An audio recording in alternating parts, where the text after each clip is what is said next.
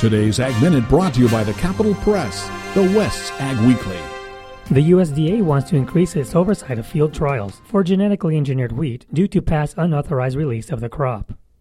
The agency recently proposed requiring permits to conduct such field trials for genetic wheat, which is more rigorous than the current system of simply notifying regulators of such tests.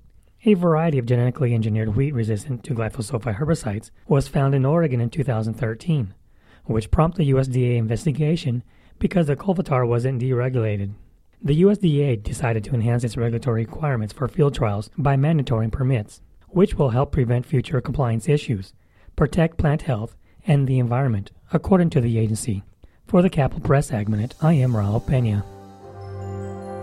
For more agriculture news and information, turn to the West's Ag Weekly, the Capital Press, and capitalpress.com.